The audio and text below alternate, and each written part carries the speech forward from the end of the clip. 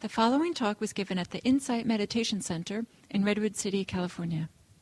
Please visit our website at audiodharma.org.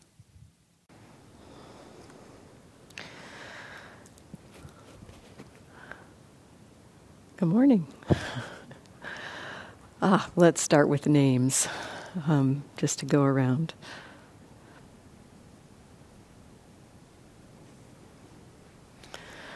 So I wanted to start this morning just with it's kind of like a practice, but it also impacts how we are here together. And that is a little bit of a description about describing your experience, because that's largely what we'll be doing here. It'll be a kind of exchange. More of you describing what's happening and perhaps my responding.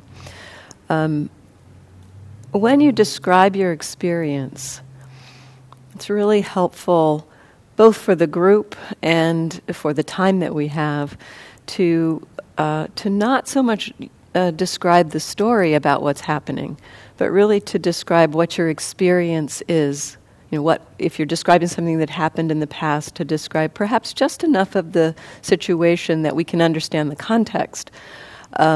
And then describe what you're noticing, what you were noticing, and what you explored. How did you explore practicing with it? This, it serves us because, often we tend to get caught into the stories and we'll describe it. It feels like we need to describe a lot of the situation for people to understand what's happening. But actually, we can get by with just quite a little bit of information. So, for instance, enough context setting might be something like, I was having a conversation at work with my boss, and my boss said something that created some reactivity. That reactivity was frustration and anger, and this is how it felt. So, you don't need to describe what happened, why, who else was involved. So you can really circumscribe the information that you offer in describing your experience. This serves you too, in the sense that it does kind of keep you from having to describe too much of your personal life in a setting like this. It also serves the group in terms of time. And it also serves you in terms of your practice, because this form of describing your experience, of turning towards just enough context and then describing what was happening, this is actually what we're trying to do with our mindfulness. We're exploring what does it mean to look at what's happening in the moment and not so much about the stories of what's happening. And so if you can get familiar with this style of describing your experience, you may start using it in your own life more as you're going back over a situation, reflecting on it from a Dharma perspective. Instead of thinking through all of the content, we can start to reflect on, and what happened there? There was expression of frustration on my boss's face, and that's what I reacted to. Okay, and then this is how I felt, and that's what I said. I said something that expressed frustration, and it escalated from there. So we can start to understand the dynamic at a deeper level than the content about what we were talking about. So in terms of our sharing here, it's helpful to practice with that. And if it happens that I hear somebody going into the story a little more than seems necessary, I may just, raise my hand or something, just to remind you about this practice of reporting from experience, direct experience, rather than emphasizing the content or the story of what's happening.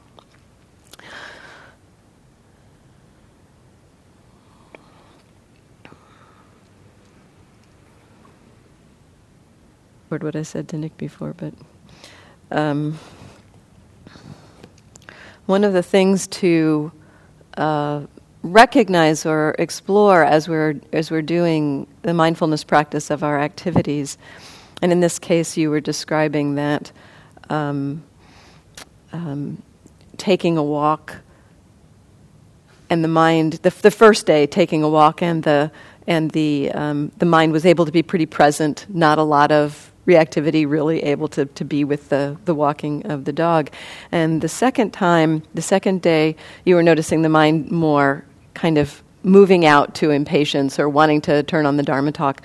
The second day, there was more. It sounds like the first day there was more of a sense of, this time I can just be here for this. And it's probably a little more pleasantness in the experience. The second day, there was more of the kind of the impulses or urges that kind of normally happen when you're doing that. The urge to jerk the dog and to get on with it, basically. It sounds like you were seeing that. To some extent, you were seeing that with mindfulness. And it's less pleasant when we see that. It does often tend to take us out. That's a doorway through which we slip out when there's a little bit of impatience about what we're doing here. It tends to be that our mind will go elsewhere.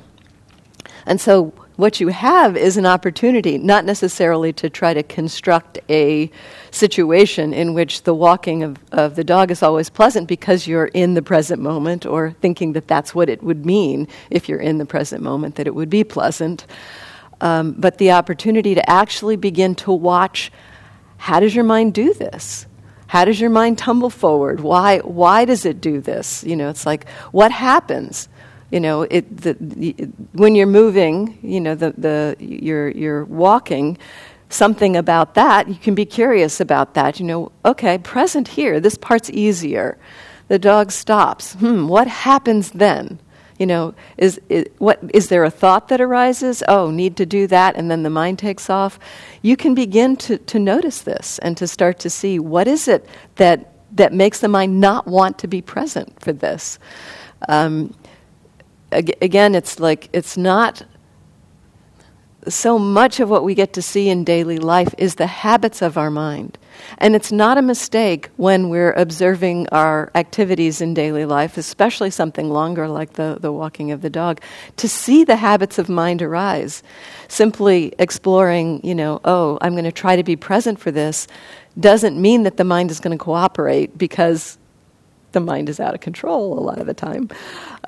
So we can get curious about that. What is it that makes the mind take off?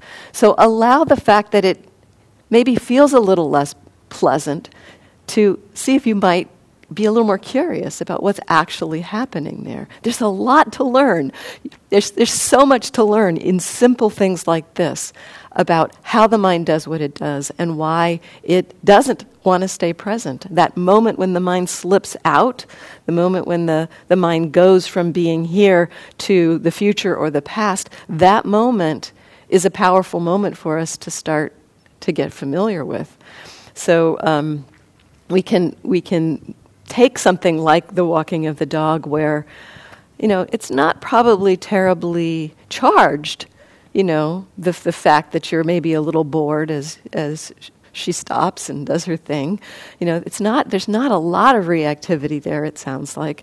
But the mind will construct its habitual patterns when it isn't so interested in being here. So we can see kind of in the small, in ways that the patterns that our mind does in terms of leaving the present moment and reacting. We tend to have a few really familiar ways that happens, and the ones that get us in trouble in the large, the big areas. If we tend to have a reaction around aversion, or if we tend to get bored and move into fantasy, the bigger patterns of our reactivity will tend to be repeated in the small, in places where it's not so charged. And so this is an opportunity to start to watch the pattern at a time where there's not a lot of extra stuff happening. So you can learn a lot from that. So I guess a piece that I'd encourage there is to not just dismiss, because it sounds like the way you were able to describe it, there was some, if not a lot, of mindfulness going on there. And so to not dismiss that and to just be curious about what is the mindfulness noticing. Oh, part of what it's noticing is the unpleasantness of wanting to turn on the iPhone to listen to the talk. What does that feel like? It's not a mistake, or it doesn't have to be a problem that's what is arising. It's just that's what's asking to be seen in that. Oh, wanting is happening. What does wanting feel like? Oh, wanting's unpleasant. Okay, what is that? Can you know that? Yeah. I would just,